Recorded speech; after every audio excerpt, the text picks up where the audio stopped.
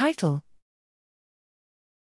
FM3VCF, a software library for accelerating the loading of large VCF files in genotype data analyses. Abstract. Background: the increasing size of genotype data has led to the loading of VCF files becoming a computational bottleneck in various analyses, including imputation and genome-wide association studies, GWAS. To address this issue, we developed a software library, FM3VCF, FastMVCF, that utilizes multiple CPU threads to accelerate this process. Findings: FM3VCF can convert VCF files into the exclusive data format of Minimac41, MEVCF1, and efficiently read and parse data from VCF files.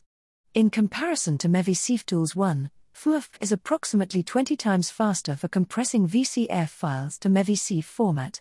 Furthermore, FM3VCF is approximately 3 times faster than HTSLib2, including decompressing and parsing, for reading compressed VCF files. FM3VCF is written in C and is open source, available for download from https://github.com/oliver111/MEVCF under the MIT/BSD license. Conclusion: FM3VCF is a powerful tool for accelerating the loading of large VCF files in genotype data analyses.